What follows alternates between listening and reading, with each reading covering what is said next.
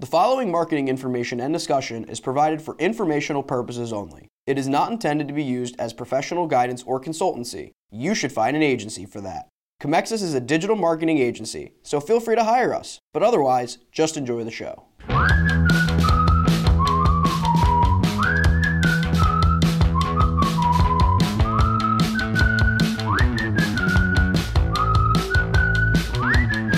Hello everyone, welcome to The Buyer's Journey by Comexis, a discussion-based podcast on the ever-changing marketing landscape that affects how your customers and clients purchase, ultimately optimizing your marketing efforts.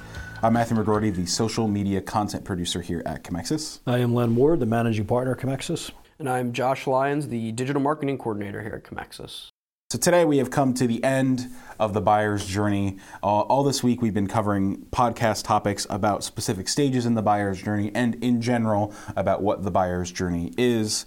Last episode we were on the retention stage of the buyer's journey. So your customer or client has already purchased your product or service, and now you are trying to retain them, make sure they are staying in the funnel through different tactics such as email marketing, posting organic social about different webinars, different other events that you're doing, things like that. And now we're in the advocacy stage. So the advocacy stage is a little bit different than the other stages, and I'll let Len talk about that in just a moment. But the advocacy stage really is, at least when I personally think about it, I think of it as a separate step that influences every other step behind it because of how powerful word of mouth and things like that can be. But I will pass it on to Len. Len, can you give me a little description about the advocacy stage of the buyer's journey? Yeah, the advocacy stage of the buyer's journey is when somebody's had a really good experience with your product or service and they become an advocate. They either share it on social media, they leave a review, on Yelp or on Google, and they're actively advocating for the purchase or the engagement of your product or service to friends, family, and colleagues.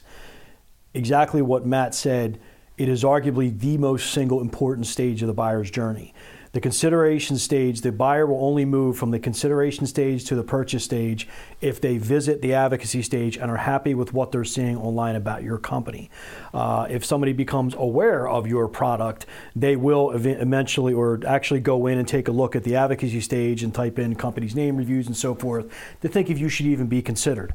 Kind of hopping around here, but if I go to the purchase stage, before somebody makes a purchase or decides to engage with you on a service, the very first thing somebody will do is they will actually Google your company's name plus reviews, plus lawsuits, plus complaints, plus issues and things like that. So they are specifically looking for a problem in your company.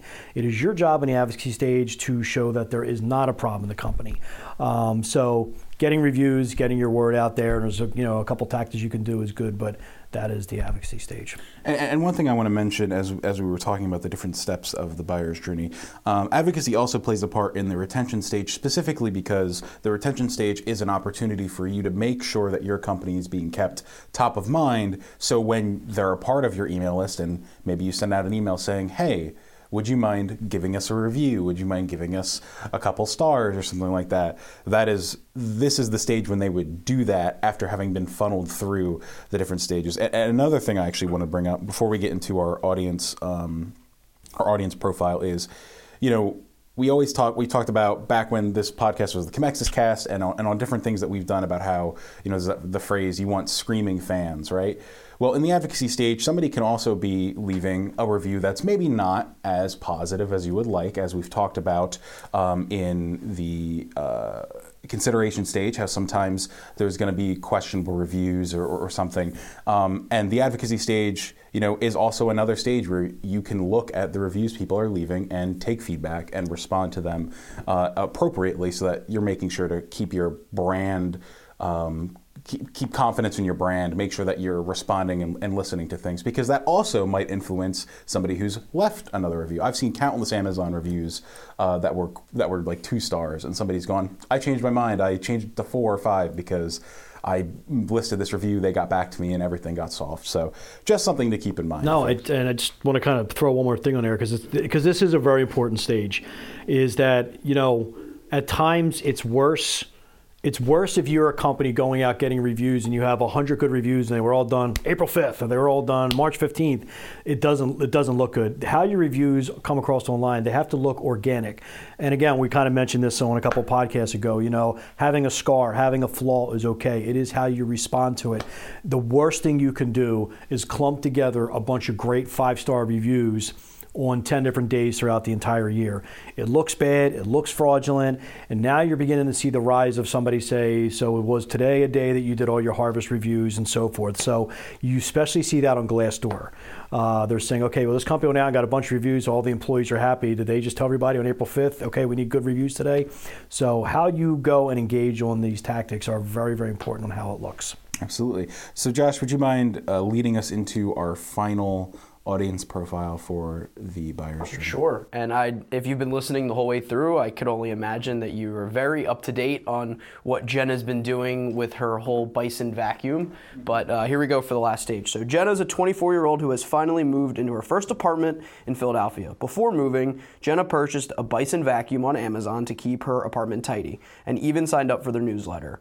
One day, Jenna receives an email from Amazon asking her to rate her vacuum purchase. Jenna, being generally satisfied, gives the vacuum a positive review that explains her experiences with the vacuum. Months pass, and Jenna hasn't thought of the vacuum except for her general tidiness or if there was a mess that needs cleaning.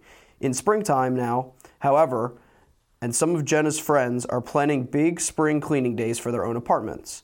Jenna decides to take part, even going so far to post a before and after picture on her Instagram, plus a picture of her cleaning supplies, including the Bison vacuum. Later that night, Jenna receives a text message from her friend Daryl complimenting her cleaning skills and asking her for her opinion on cleaning supplies she's using. Jenna tells Daryl about the Bison vacuum, its pros and cons, and it's quite positive about its use. Daryl thanks her and says he'll definitely take a look at the Bison in the future. So what two key things about this little example that we've given is we have both an Amazon review, Advocacy, which is something that we talked about before when we were talking about, something that we talked about before when we were discussing leaving reviews and things like that. But we also had word of mouth, which we've seen in the consideration stage with Jenna, who heard it from another one of her friends, and now we're seeing her explaining, all the different things that she's had with this vacuum. So that's another thing to keep in mind. Just because you're not seeing a review, just because you're not, seeing people talking about your products necessarily, doesn't mean that people aren't keeping your products in mind or your service in mind when they are, out and about or talking to their friends, family members, things like that. So again, just another point to bring home that you really need to be sure that you're doing your best in these reviews, because all it takes is one bad Amazon review for me to see, and then I go, oh, maybe I don't want that product. And then if Josh asks me about it, I'll say, I don't know, I saw some questionable reviews about that one. So just something to keep top of mind. But in regards to the advocacy stage, we have a really interesting article from Matt Southern on Search Engine Land. Less than 1% of customers leave feedback for businesses. So he writes about a new study from Apptentive that finds that most brands hear from less than 1% of their customers. Customers rarely leave feedback, and when they do leave feedback, often the process is clunky and time-consuming. That was what they listed as one of the reasons why feedback is rarely left. And in addition, sometimes brands aren't as proactive in their efforts to get feedback in non-intrusive ways. So I know a lot of the times when I've gotten emails asking for feedback, or you buy something and they ask you right at the end a quick Google survey, that it's been not the best scenario in which I could be asked for a review. So what do we think about this? I think it is still a problem for companies when try they harvest reviews. And as I mentioned earlier in the podcast, I think how companies are doing these reviews, some are doing them great, some do a great job, some do a really bad job. And again, you can't sit around your law firm and say, today's the day we're going to get 100 reviews. You can't do, it's got to be organic. It should be something where once a week you have someone at the office gather the emails of the cases you just closed, or gather the people of the cars you just sold, and then you kind of use one of these platforms to send it out. But just to say, run around with your hair on fire and say, we got 2 bad reviews, I got to flood the market with all new reviews, looks really bad opposed to the person dealing with the negative review and just letting all the other stuff organically happen. So there's an art to getting reviews, and just pure, grunt effort of getting 5,000 reviews is not necessarily the way to go about it. So yeah, absolutely. And earlier in the week, we talked about Trustpilot and the ways that they're trying to bring transparency to reviews. And you mentioned people's heads catching fire and being very worried about a couple bad reviews. And we've talked about ways to respond to bad reviews, things like that. But also just keep in mind that you can't just flag every bad review that you have. There has to be a legitimate reason why it's being flagged, something done in bad faith, etc. So just keep that in mind. One thing that I think is really interesting about the less than 1% is it reminds me back when I was in the radio portion of my career, there was a really interesting statistic, and for those of you who are listening, you guys can take this and try and enter a bunch of radio contests that you hear on terrestrial radio. Less than half of 1% of listeners to radio stations actually call into the radio station for these different contests and things like that. And that's because either most people aren't interested because they're driving or something, or they don't think they'll win because they think it's a ton of people calling. Now, 0.5% of certain radio stations is quite a lot of people, but it's actually not nearly as many as you think, so just something to keep in mind. That's why when I hear this, that stat does not surprise me at all, because I think of myself, how many times have I left a review for something, and it's probably not as often as it probably should have been. So there you go. Some really interesting numbers that this article had that I really liked. Research shows that 51% of consumers expect companies to ask them for feedback across the following channels: email, phone, in-store, online, and app. I think email is probably the most obvious, though in-app is rising.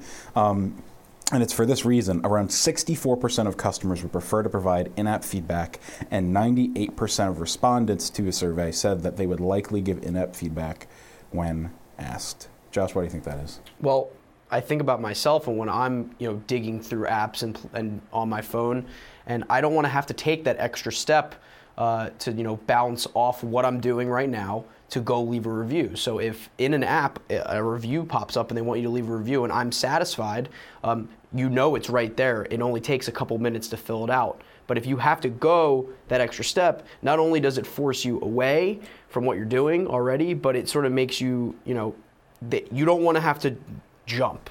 And that's why I think it's important for apps and for any site that you have the ability to leave a review directly where you're currently looking, because you're also bouncing everyone away from what you're on right now. So if you're on a website and they want to ask you to leave a review and you have to click away, well, they're taking you off your page, and then there's a chance they're not going to come back onto your page. So I think that stat being that 98% of respondents said they would likely give in-app feedback when asked is extremely important, and it should be taken seriously for all businesses. Yeah, absolutely. I think a lot about bounce rates on websites when I think of the likelihood of leaving reviews.